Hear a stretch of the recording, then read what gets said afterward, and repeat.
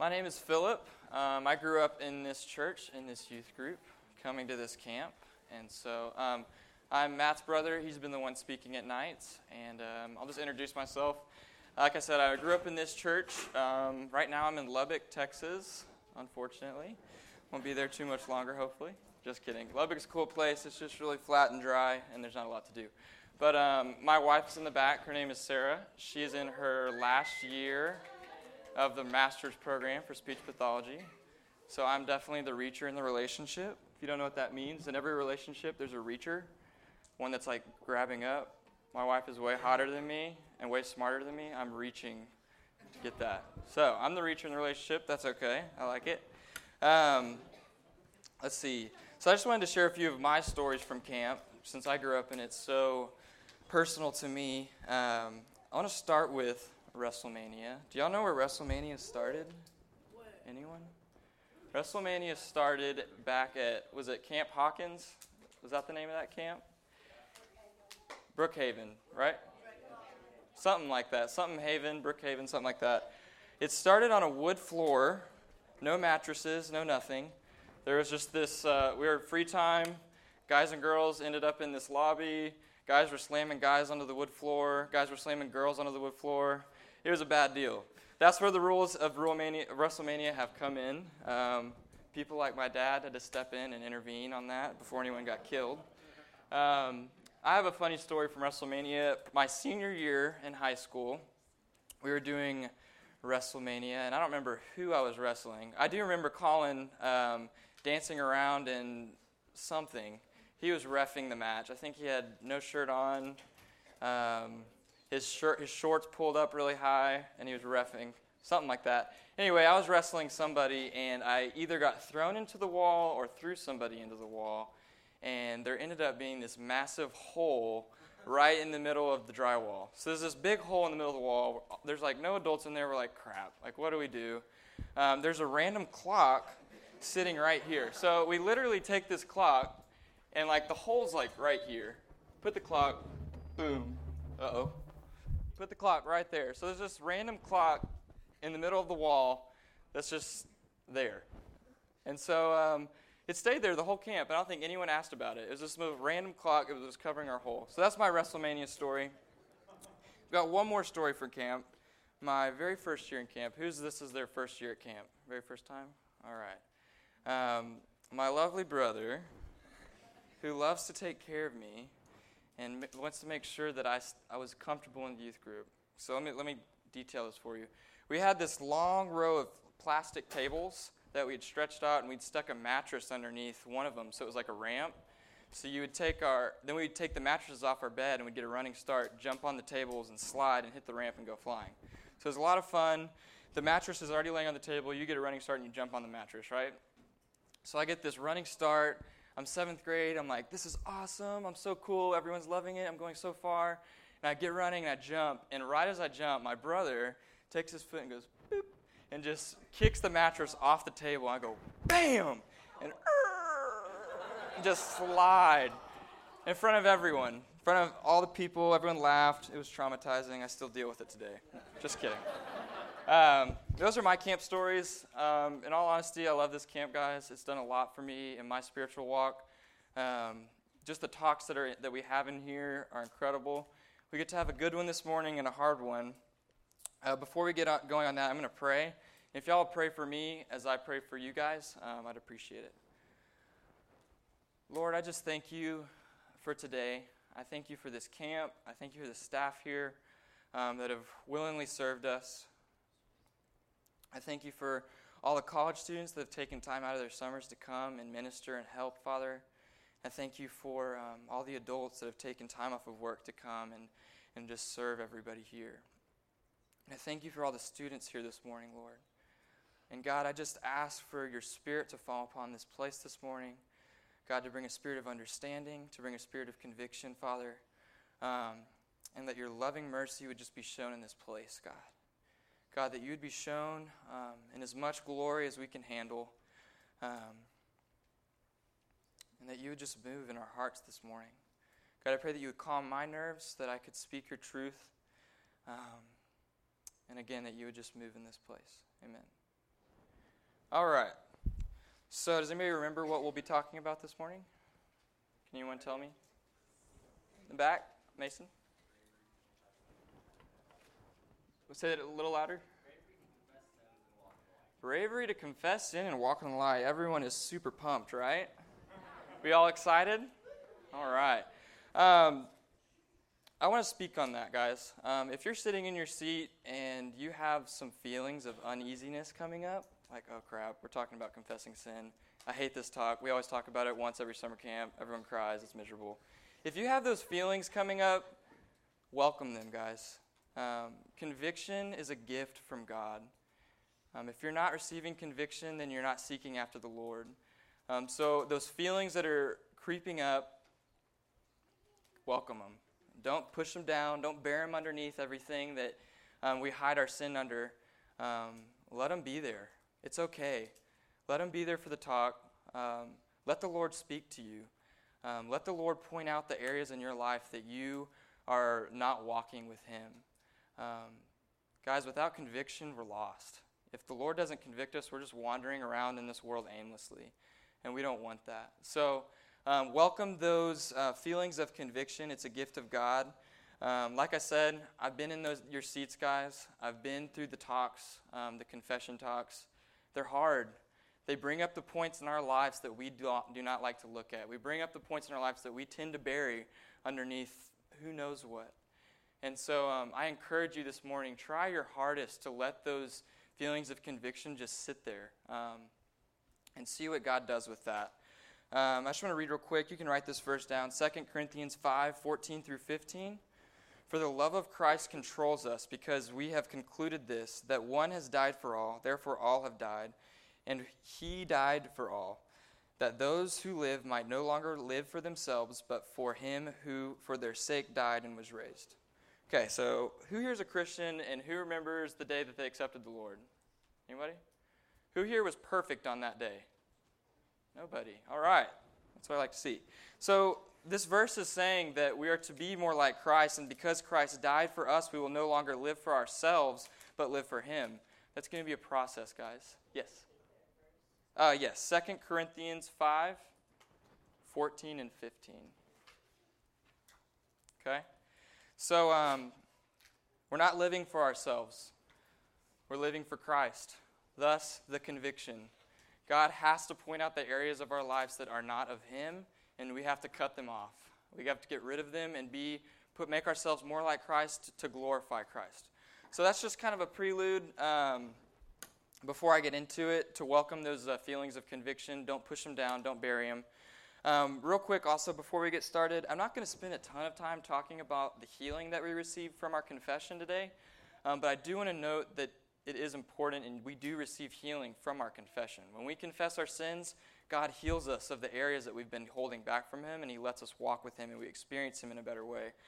James 5:16, if y'all want to write that down, says very plainly, therefore, confess your sins to one another and pray for one another that you may be, anyone? Healed. Yeah. So as we confess our sin, God will heal us of the areas that we've been keeping back from Him, that we've been trying to do on our own. How many times have you tried to do something on your own without God's help? You've been walking and then bam, you get slammed, you get hurt, something happens, something bad happens. God wants to heal you of that. It might not be instant, but it'll take time. So I'm not going to spend a ton of time talking on healing, because I feel like most sermons around confession kind of center on that, and I think we've all heard that, we know that. But I did want to point it out. It is valid, it is truth, and it is important. Okay, so what approach am I going to take then? This is the different approach I'd like to take on confessing sin this morning. I think that our culture and the church sometimes has done us an injustice, especially in America, in showing God as a supplement to our lives. So we go about our days, we go to school, we go to work, and then we go to church on Wednesday night. We go to school, we go to work, whatever, we go to church on Sunday mornings. That's where we get God. Everything else, we're just kind of going through the motions, doing it on our own. That is not true. God is not a supplement to our lives. This Word of God cannot be a supplement to what you are doing. So it's not I'm Matt, and I'm just walking around the day, and then, oh man, I just had a rough moment. I guess I'll turn to God now. Or I'm in a tough spot. God, can you help me now? It's not how it works. God is not a supplement. God is all-encompassing, and God is completely holy. And I think that because we maybe have subconsciously adopted this idea that God is a supplement, I don't think any of us would just say that. I think that we all kind of know like that God is supposed to be, but I don't think God is like that for all of us. I know he's not for me. I know every single day, multiple times a day, I'm doing things on my own without God's help, just saying, I got this, God, leave me alone. I'll come talk to you when I'm ready. You know, like how often do we do that? We don't say it, but we do it, right? So I think because we do that, we don't have a full understanding of who God is, and we don't have a full understanding of who we are in comparison to God, and we don't have a full understanding of God's grace. So take out a pen. This is the main point. Write it down. This is what I'm getting at. If we have a greater understanding of who God is and a greater understanding of who we are in relation to God, confession and repentance will be a natural response. I'll say it again. If we have a greater understanding of who God is and who we are in relation to God, confession and repentance will be a natural response. Does everybody have it? Can you say it again? Okay. If we have a greater understanding of who God is and who we are in relation to God, confession and repentance will be a natural response. All right, I'm going to talk about 3 things. I don't know how long we'll go. We'll see. First thing we're going to talk about is God and his character. Not every aspect of his character, but one I want to talk about in particular today. Then we're going to talk about who we are in relation to God. And then we're going to talk about how confession flows out of that. Pretty simple, huh? It goes along with the main point. I know how to write an outline. All right. God's character. Who is God? Throw some answers out to me. Who is God? Jesus, yes. Come on, guys. Who's God? Love, yeah. He's our Father. The Holy Spirit. What else? There we go. Yeah. Okay, everyone turn your Bibles to Exodus 32. Yeah, we're going Old Testament.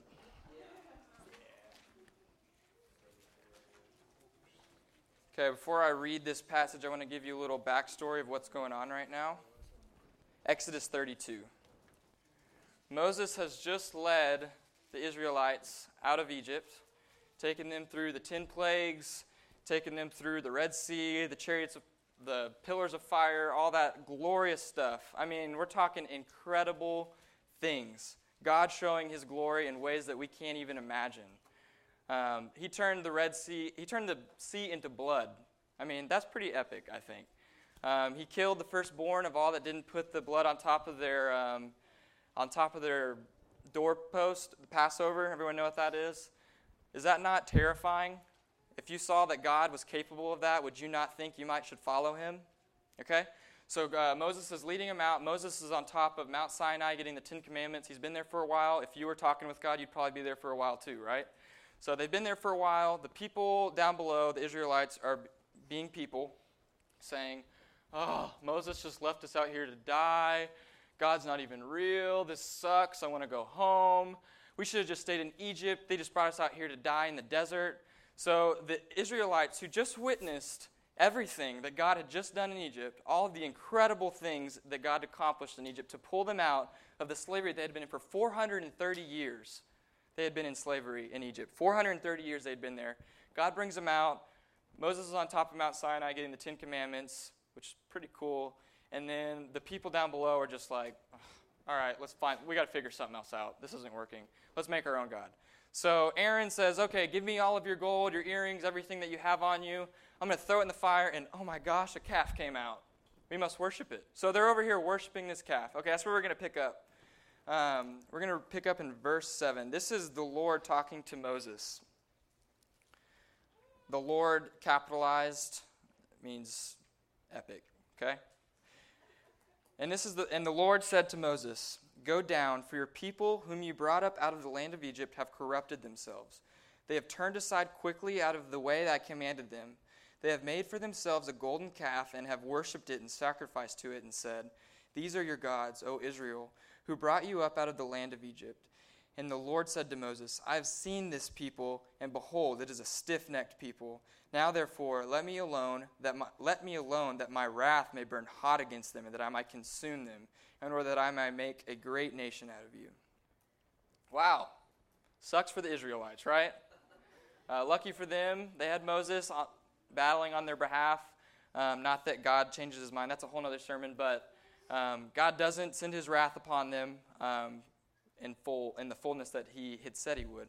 But the point I want to make out of this passage right here is that God is perfect, and God hates sin, right?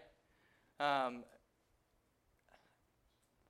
we can't fully understand this, but I want to look at that last verse that I just read. "Now therefore let me alone that my wrath may burn hot against them, that I may consume them, in order that I may make a great nation." His wrath to burn hot against them. This is how God feels about sin. And so, let's see. Sorry. Okay, so this is kind of what I'm walking through right now in my faith, is trying to get a greater understanding of who God is. I've gone my whole life, really, with kind of supplementing God when I need him. I'll go through seasons in my life where God is great. I'm with God. I'll go through seasons in my life where I'm doing it on my own. I'm going to get my own Chick-fil-A. I'm going to do it myself. God, if you tell me to do something else, we'll see about that. But I'm getting to this point in my life where I'm seeing how big God is. So, up until now, I think my view of God is, I don't remember, it might have been Matt Chandler who said this in his book, Explicit Gospel, but our greatest view of God is a greatest version of ourselves. That's what our minds can comprehend, like a perfect person, right? So I'd say that's like right here, right? A perfect person, 100-point scale. Okay, God is above that. So I want you to close your eyes, and I want you to try and just visualize God. I want you to visualize his perfectness, his holiness. I want you to visualize how God hates sin and his wrath burns hot against it.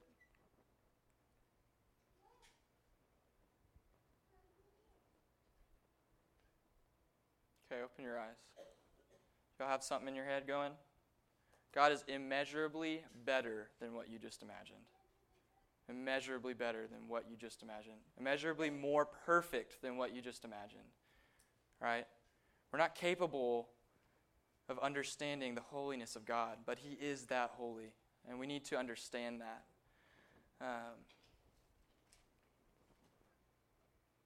Okay. So we have kind of at least a basic idea of who God is. God's perfect, right? God is all-encompassing. God is awesome. Okay? Let's talk about us, right? Who are we in comparison to God? Okay, we're going to turn to Psalms 51, staying in the Old Testament.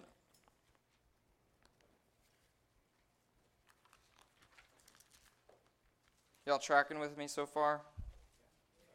Okay. Give you a little background into what we're going to talk about with Psalms 51. It's a great psalm. This is King David, man after God's own heart. Did I say that right? Yeah. King David has everything a man could want. He has a kingdom. He's doing awesome. He's wrecking people in battle. He's got this massive mansion. One day, because when you have that big of a mansion, you can take a stroll on top of your mansion.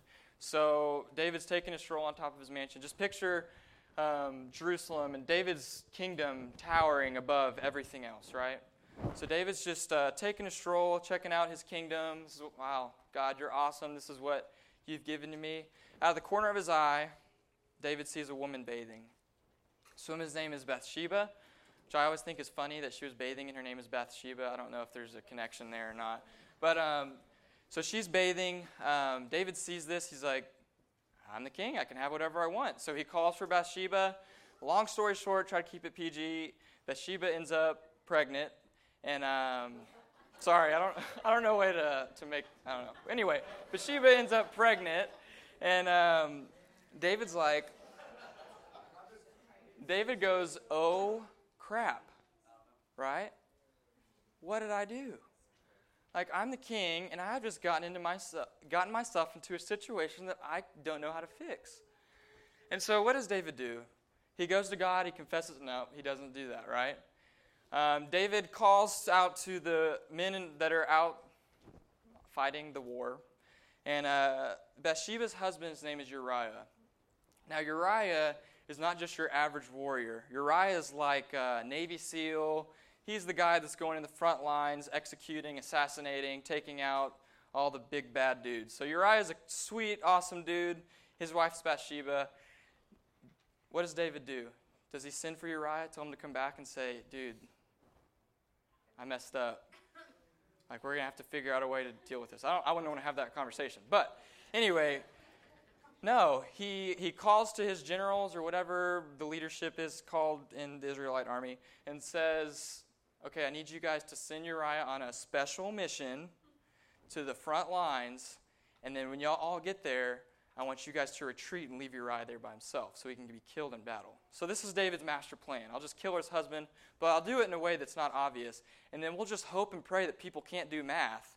I'll marry his wife, and then we'll have the baby, right? Okay? Seems like a good idea. So Uriah dies in battle. David marries Bathsheba. Everything's going to plan. David's like, all right. Like, I got away with this. It's going to work out. And then all of a sudden, a man named Nathan, who I think has to be one of the boldest men in the Bible, knocks on David's door and says, David, I know what happened. The Lord spoke to me, and I know what happened. Quit your crap, man. Like, this isn't going to work. You can't just hide something like this and be the king. You can't be a man after God's own heart. That's hard to say. And do this. Have you all ever been in a situation like that? I have. I'll give you a little brief snippet about my... Actually, I'll give you one story first. When I was a young kid, we had these bushes that went alongside our house. And, God, when you're young, you're just so stupid. And so me and my friend, Brent, were by the bushes, and we were learning cuss words because we were young and dumb. We were like 7, 8 years old, and we'd heard a cuss word, and we thought it was so cool. So we just wanted to go around saying cuss words all the time. So we go into the side, this like little gap between the bushes in my house, and we were talking bad. Like, we were talking like sailors. Like, they didn't even make sense. It was just like, beep, beep, beep, beep, beep, dude, beep, beep, beep, beep, dude. You know, like, we were just cussing to cuss. And so little did I know, my mom is like in her bathroom, which is separated from us in a window. Like, that's all that's separating me and my mom's ears. So, long story short, caught red-handed. I think she said, what were y'all saying out there? And I think I said, Mom, I was just repeating what somebody else said. Next thing I knew, I had a bar of soap in my mouth. That's a little bit of a less serious one. A little bit more serious. In high school, I got really into drugs, alcohol, that whole scene. I got really into it, really enjoyed it.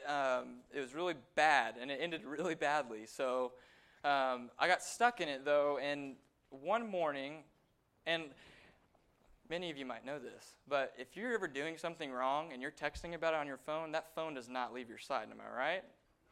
Nobody's answering, but yeah, you know what I'm talking about. So I'd had text messages about drugs and all kinds of stuff in my phone. That phone always stayed in my pocket. It did not leave my side. If it wasn't in my pocket, it was in my hand. If it wasn't in my hand, it better be broken. So I always had my phone on me. One morning, I goofed up, guys.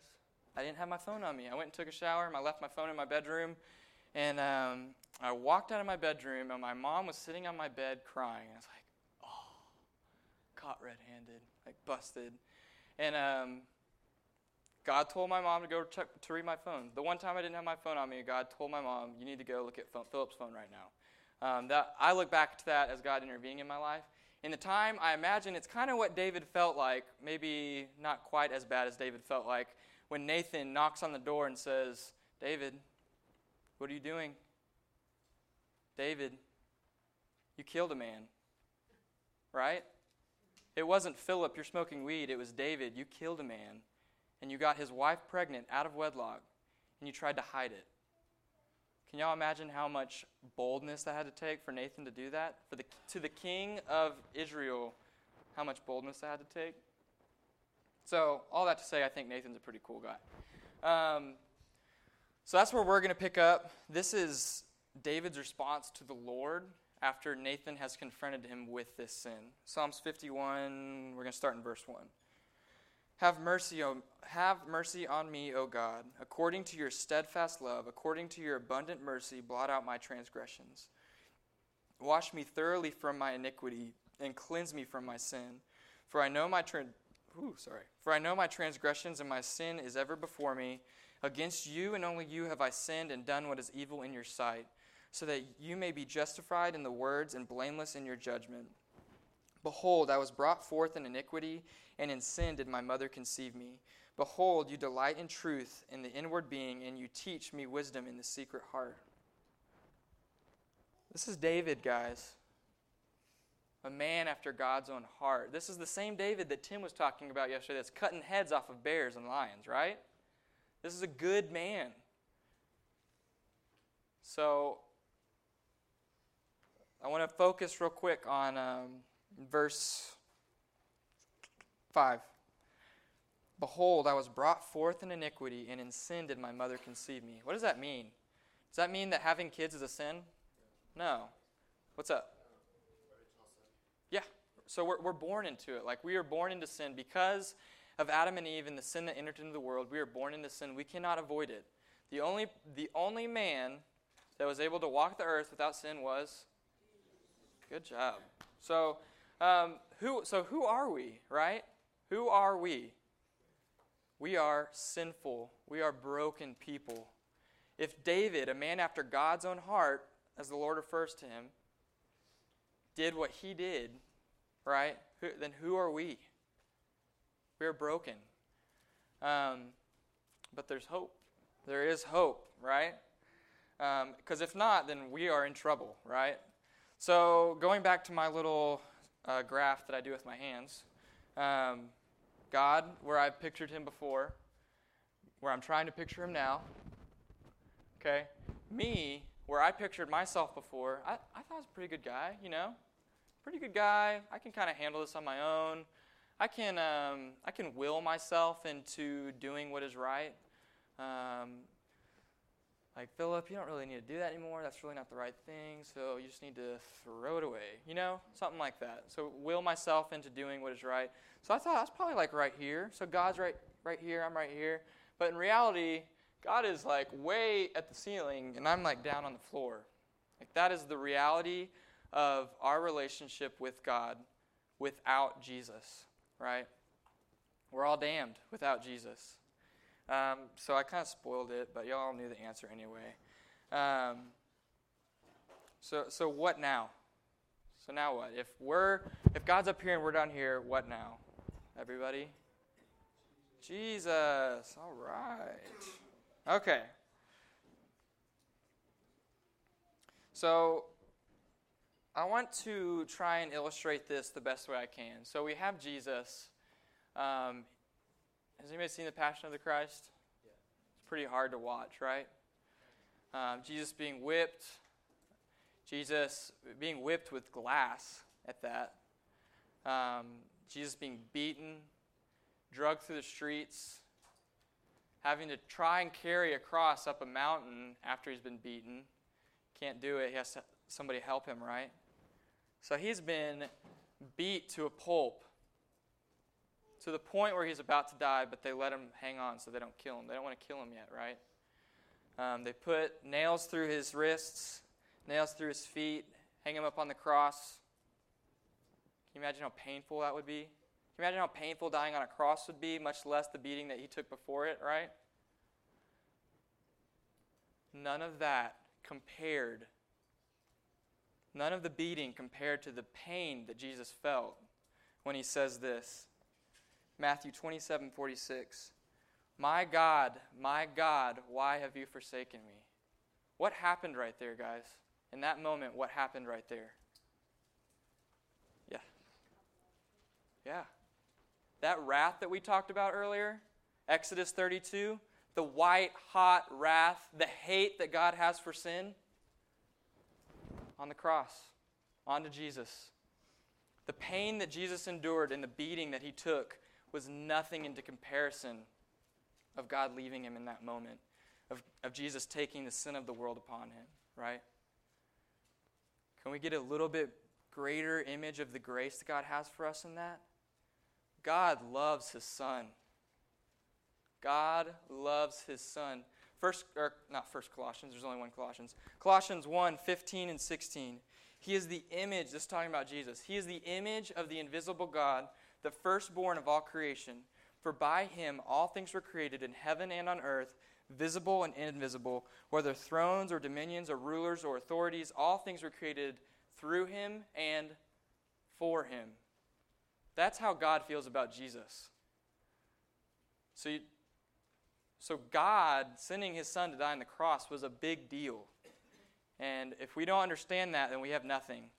If we don't understand how big of a deal that is, how perfect God is, and how lowly we were, and the fact that God sent his Son to die for us, then we have nothing, right? My dad made us memorize one verse growing up. Only one. Ephesians 2:8. Oh, well, of course we memorized John 3:16, but that one doesn't count. It does count. It is a good verse. But he made us memorize Ephesians 2:8. Does anybody know what that verse says? Off the top of their head? You should. It's a good verse. Hannah? I think Dad has a new verse now. She might not know this one yet. That's Romans.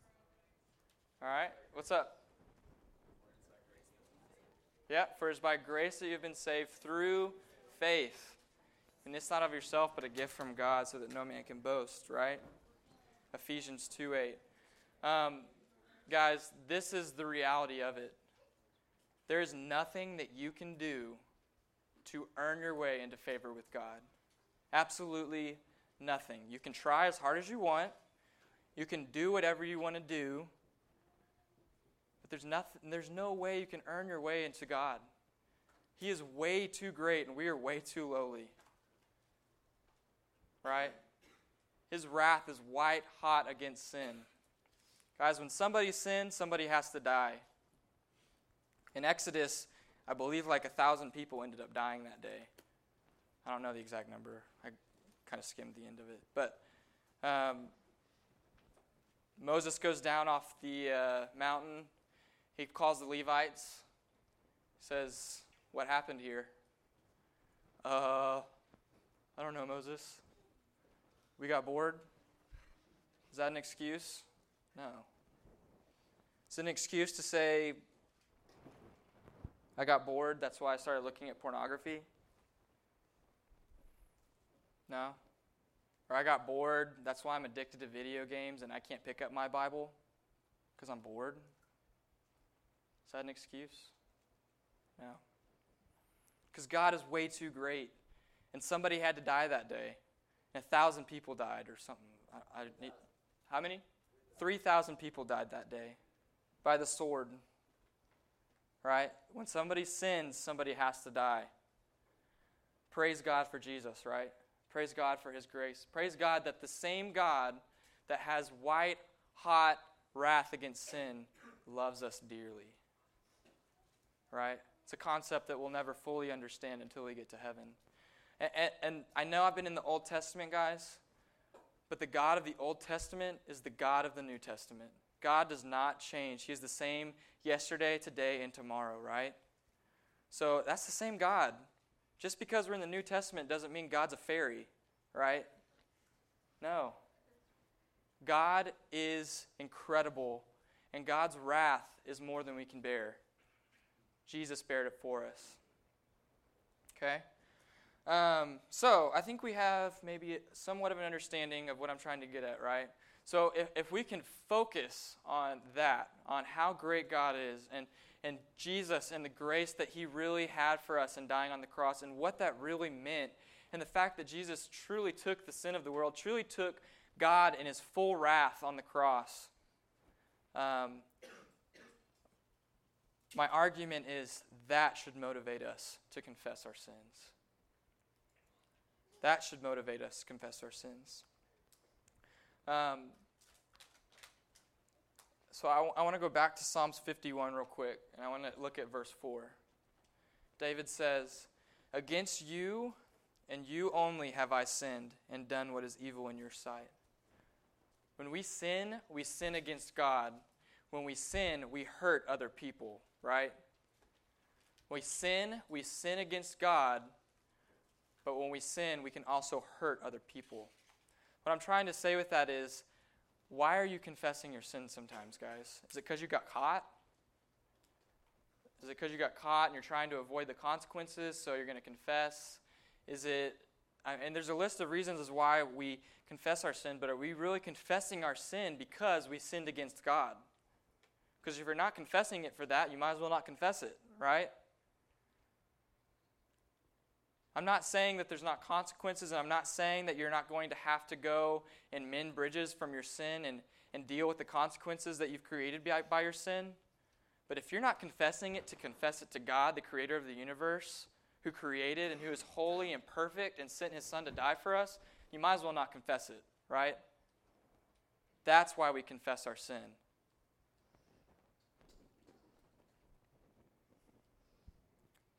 So why have you confessed in the past? And it might have been this, and that's awesome, and I want to encourage that if that's what you're confessing.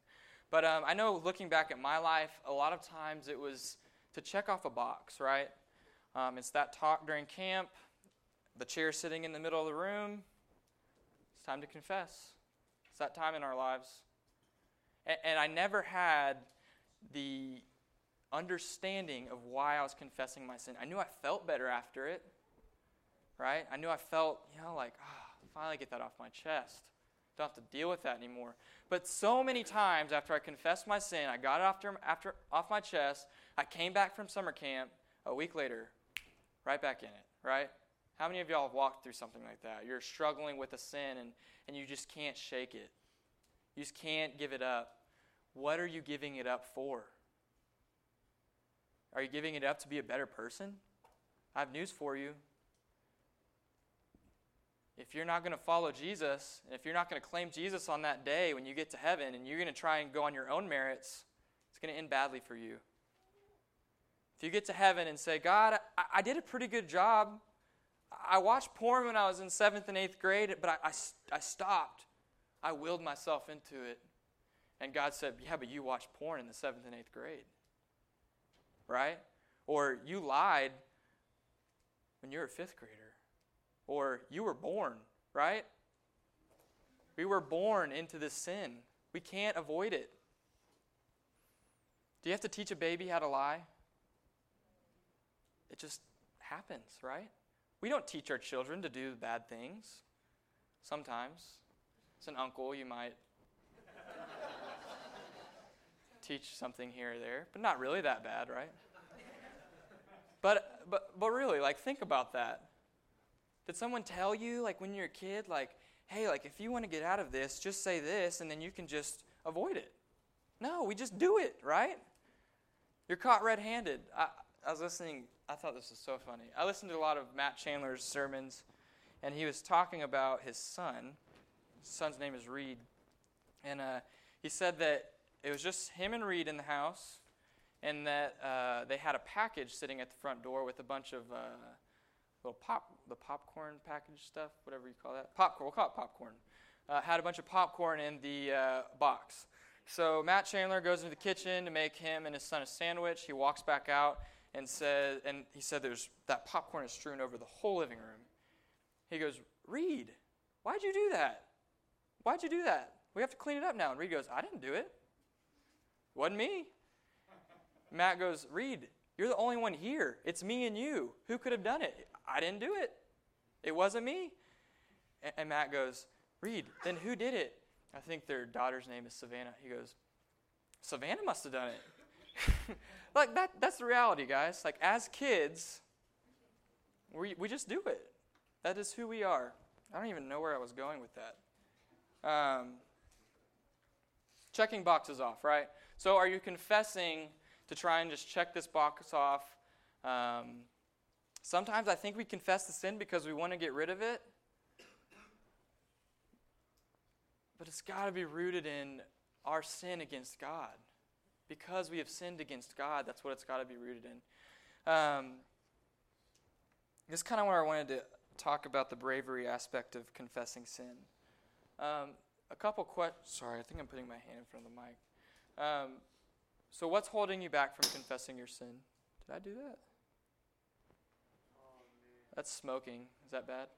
Yeah. Do I need to turn it off? Yes, please.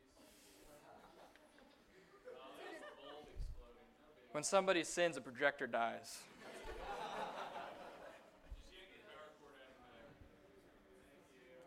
Okay.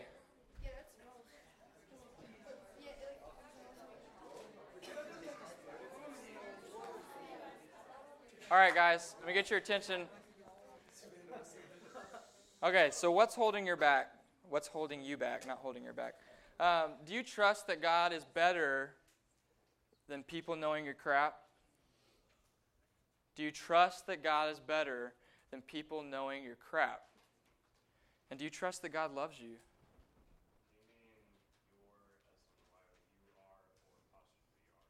I mean, give me a grammar lesson?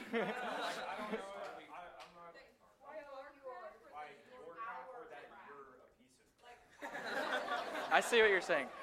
Your possessive like your junk, your sin. Okay, thank you for clarifying. Do you fear that God is not better than people knowing your... I said stuff on my outline, but I thought crap would have more effect, so sorry. And do you trust that God loves you?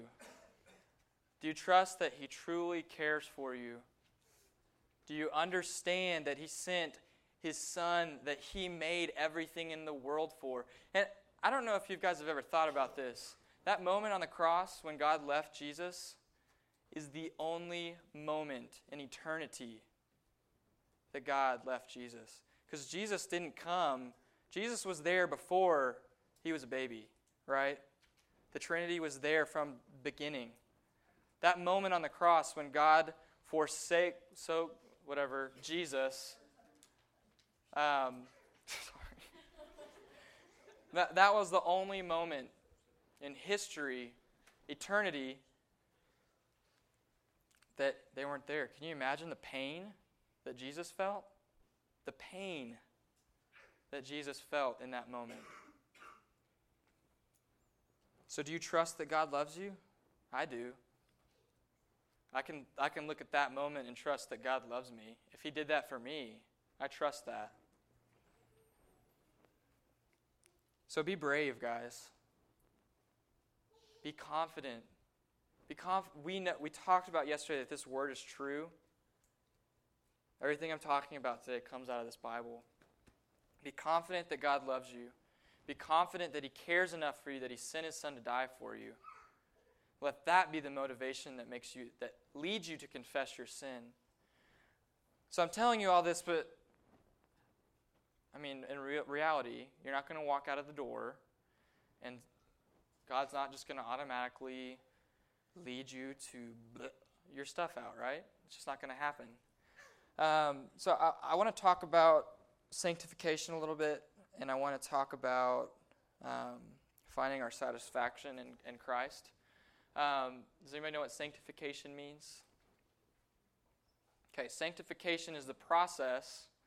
So you're justified, right, when you accept Christ, when you believe that Christ is your Lord, which Lord is not just saying, Jesus, I believe in you. Even the demons believe that Jesus is real, right? So confessing that Jesus is Lord means taking Him as your Lord. You're a servant to Him. That means He tells you to step left, and you step left. He tells you to step right, you step right. Luckily, we don't have a God that tells us where to go every second of the day, but God does lead us. And when He is your Lord, He is leading you out of sin. We are no longer slaves to sin, but that doesn't mean the day that we are justified, sin is no longer an issue in our lives. That's just the reality of it, right? Because the day that you accepted Christ, we said it earlier, you weren't perfect. You were not perfect the day you accepted Christ. So sanctification, it's going to be a process, guys. Tackle the big stuff first, right? Adults in the room, you're not perfect. Ellen's, maybe Ellen. You're not perfect, guys. And you will never reach a point in your life when you are. You never will. God will continue to sanctify us. And as we get rid of the big issues in our life, the big rocks that are standing in our way before Christ, pornography, anorexia, bulimia, self-image, cutting, drugs, alcohol. Guys, I know it happens. I've been in the youth group. I know all of this stuff happens. So tackle the big things first and then move on. You don't have to... This is the whole point, guys, is this isn't a checklist. Let the Lord convict you. Let Him lead you out of sin. Right? Tackle the big things first. The things that God is bringing up in you right now, that when I said we're talking about confession today, that thing that you went, oh, God, I don't want to talk about that. That's probably a good starting point. John Piper has a quote. It's actually kind of a theology, I guess. But he said, the more satisfied we are in Christ, the more Christ is glorified in us, right? So the more satisfied we are in Christ, the more Christ is glorified in us. What's that mean? It's what I just preached about, right? Finding our satisfaction in Him, in His holiness, in what His Son did for us, in the Word of God, reading it, will lead to His glorification in us. Which I think tonight we're talking about making disciples. That is what Christ being glorified in us does. It leads people to Him, right? So as we become more satisfied in Him, as we seek Him out, that leads us into confession. And if we are confessing because we have sinned against the glory of God, and we are getting a deeper understanding of that, we are being satisfied in Him, we are seeking Him out daily, then repentance can happen. We truly can see that God is much greater than this, and we can turn from it. If you don't think that God is greater than what you're turning from, you're going to turn right back to it. If you don't have an understanding that God is much greater than pornography, you're going to give it up because you feel guilty, you're going to walk away from it for a week, and you're going to come back to it because you don't understand that God is greater than it. If you don't understand that God is greater than your self-image, then you will turn away from that sin and you'll come right back to it like a dog returns to its vomit. That's what Jesus says. God is greater. That is why we confess. That is why we repent. I have one warning. A faith without repentance is not faith. If you're walking in your life, and I debated if I wanted to talk about this because it freaked me out when I was in youth group. But after Matt's talk last night, I'm not really afraid anymore. So, if you're here just because your friends are here, and you have no interest in giving up the stuff in your life that's holding you from God, you need to question. You need to question if you're a Christian, right? Saying a prayer does not make you a Christian. Accepting Him as Lord makes you a Christian. And there are implications to that. You can't say the prayer and then go back to your life just the way you were living it. This is serious. Being a Christian is serious and is not going to be fun. It'll be satisfying. It's not always going to be fun. It means you're going to have to give things up that you might have a hard time giving up. If you play video games 5-6 hours a day, is that glorifying to God? Are you doing anything for the kingdom? Are you being satisfied in Him, or are you being satisfied in the video game? I would say that video game is your golden calf, right? It's your idol. What's your golden calf, guys? What idols have you placed in the way of Christ? 1 John 1:8, and we'll end on this.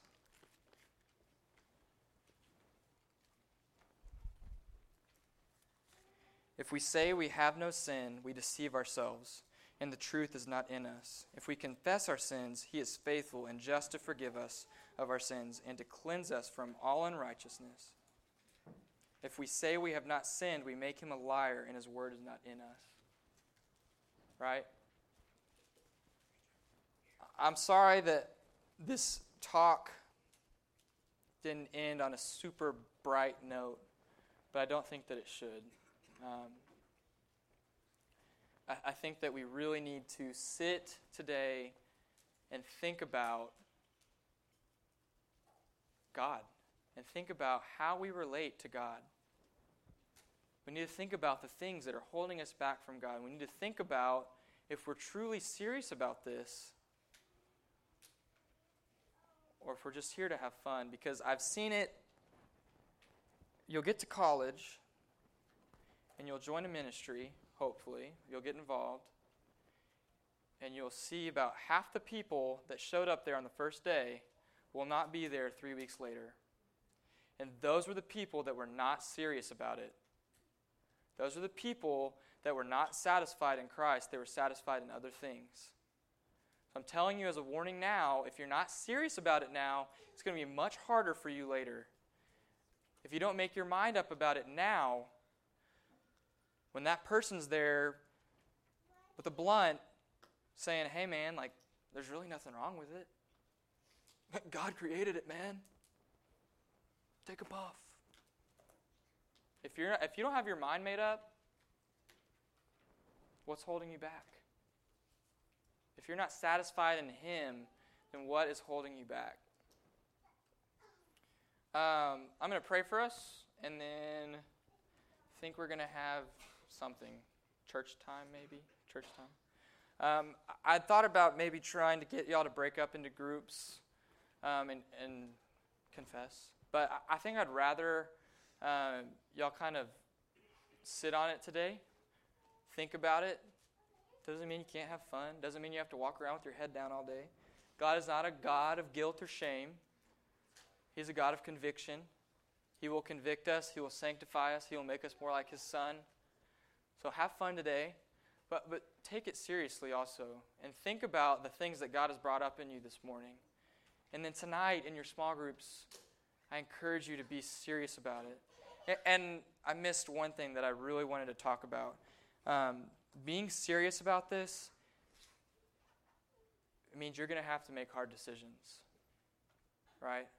It means guys or girls, if you're struggling with pornography and you've tried to kick it 5 times and you make up your mind that you really want to give it up for Christ and you confess it, I'd encourage you to go confess it to your parents. Hey, mom and dad, like, I'm sick of dealing with this. I'm sick of dishonoring God.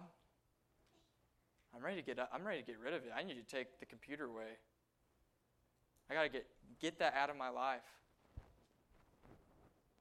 God, if you spend hours upon hours upon hours on Facebook or Instagram or whatever is around these days, delete it. I don't have a Facebook account. I don't have an Instagram account. I don't have a Twitter account. Me either. I am disconnected from the world. It's awesome. When I deleted my Facebook account, I've had so much more time to invest in knowing Christ. I'm not telling you that you all have to go delete your Facebook account. I'm saying if that's an idol in your life, get rid of it. If you're serious about it, if you're serious about honoring God and loving God, then be serious about getting rid of the sin in your life. Okay, let's pray. Lord, I thank you for this morning. God, I thank you for how perfect you are. God, I thank you that you hate sin, because I'd be afraid to follow you if you didn't. God, you would not be God if you were not perfect, and you would not be God if you were not holy. God, and your love is so perfect. God, I get shivers when I truly, truly sit down and meditate on what you did for us. God, when I read Exodus and I see how much you truly hate sin and that you put that wrath upon Jesus, the Son that you have given everything, God, it gives me chills. God, I just pray that you would be with us today. God, I pray that even though this was a heavy talk and a hard one to hear maybe, I pray, Lord, that you would still let us fellowship with each other today, have fun, but God, that these things would sink in and motivate us to move into action tonight. God, we love you. And we're here to honor you. And we're here to glorify you. God, I pray for those of us who are not finding our satisfaction in you, Lord, myself included. God, show me. Show me your word. Let me find my satisfaction in you. So you can be glorified through me, Lord. God, you are good.